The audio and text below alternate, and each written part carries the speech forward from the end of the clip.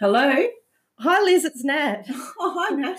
Oh, my God, I think I finally got it. Instead of writing the show, why don't we just record each other telling the stories of our ideas for the show?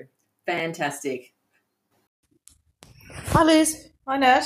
So I know we have our phone in entry, but here you are sitting on my couch in Sydney where we do our best work. Where we do our best work. Yeah. What have you got today? Oh, God. So my mum had to have an MRI.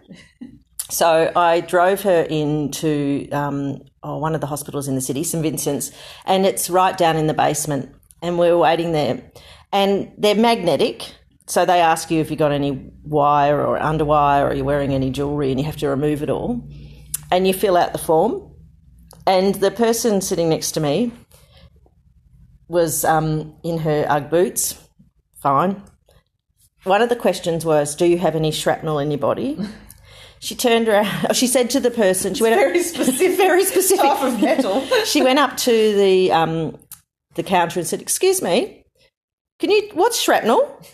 And they said, "Oh, like a bullet," because they said sometimes like it's Vietnam vets or soldiers might have. First World War veterans might have. She turns around. She goes, "Becca, have I ever been shot?" With which she replies, "I don't think so, Tracy." And I went, oh, my God, that's a whole different level of relaxed in life. If you can't remember if you've been shot, you're having a very relaxed, casual life. I was just, the whole waiting room, we're all sitting there going, Well, I hope there was a yes, no, or not sure. Well, he box. said, I don't think so, Tracy. She said, I don't think so. So they just assumed no. No, okay, no. Well, they need to fix the form. The nurse said, let's assume no.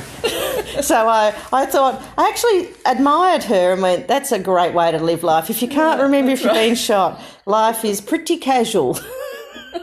So I thought that was definitely got to be in the show. It's got to be in there. Who knows who's getting that story, but we've got to have that one. It has to be there. So you've got to write that up. Okay, I'll go write it up.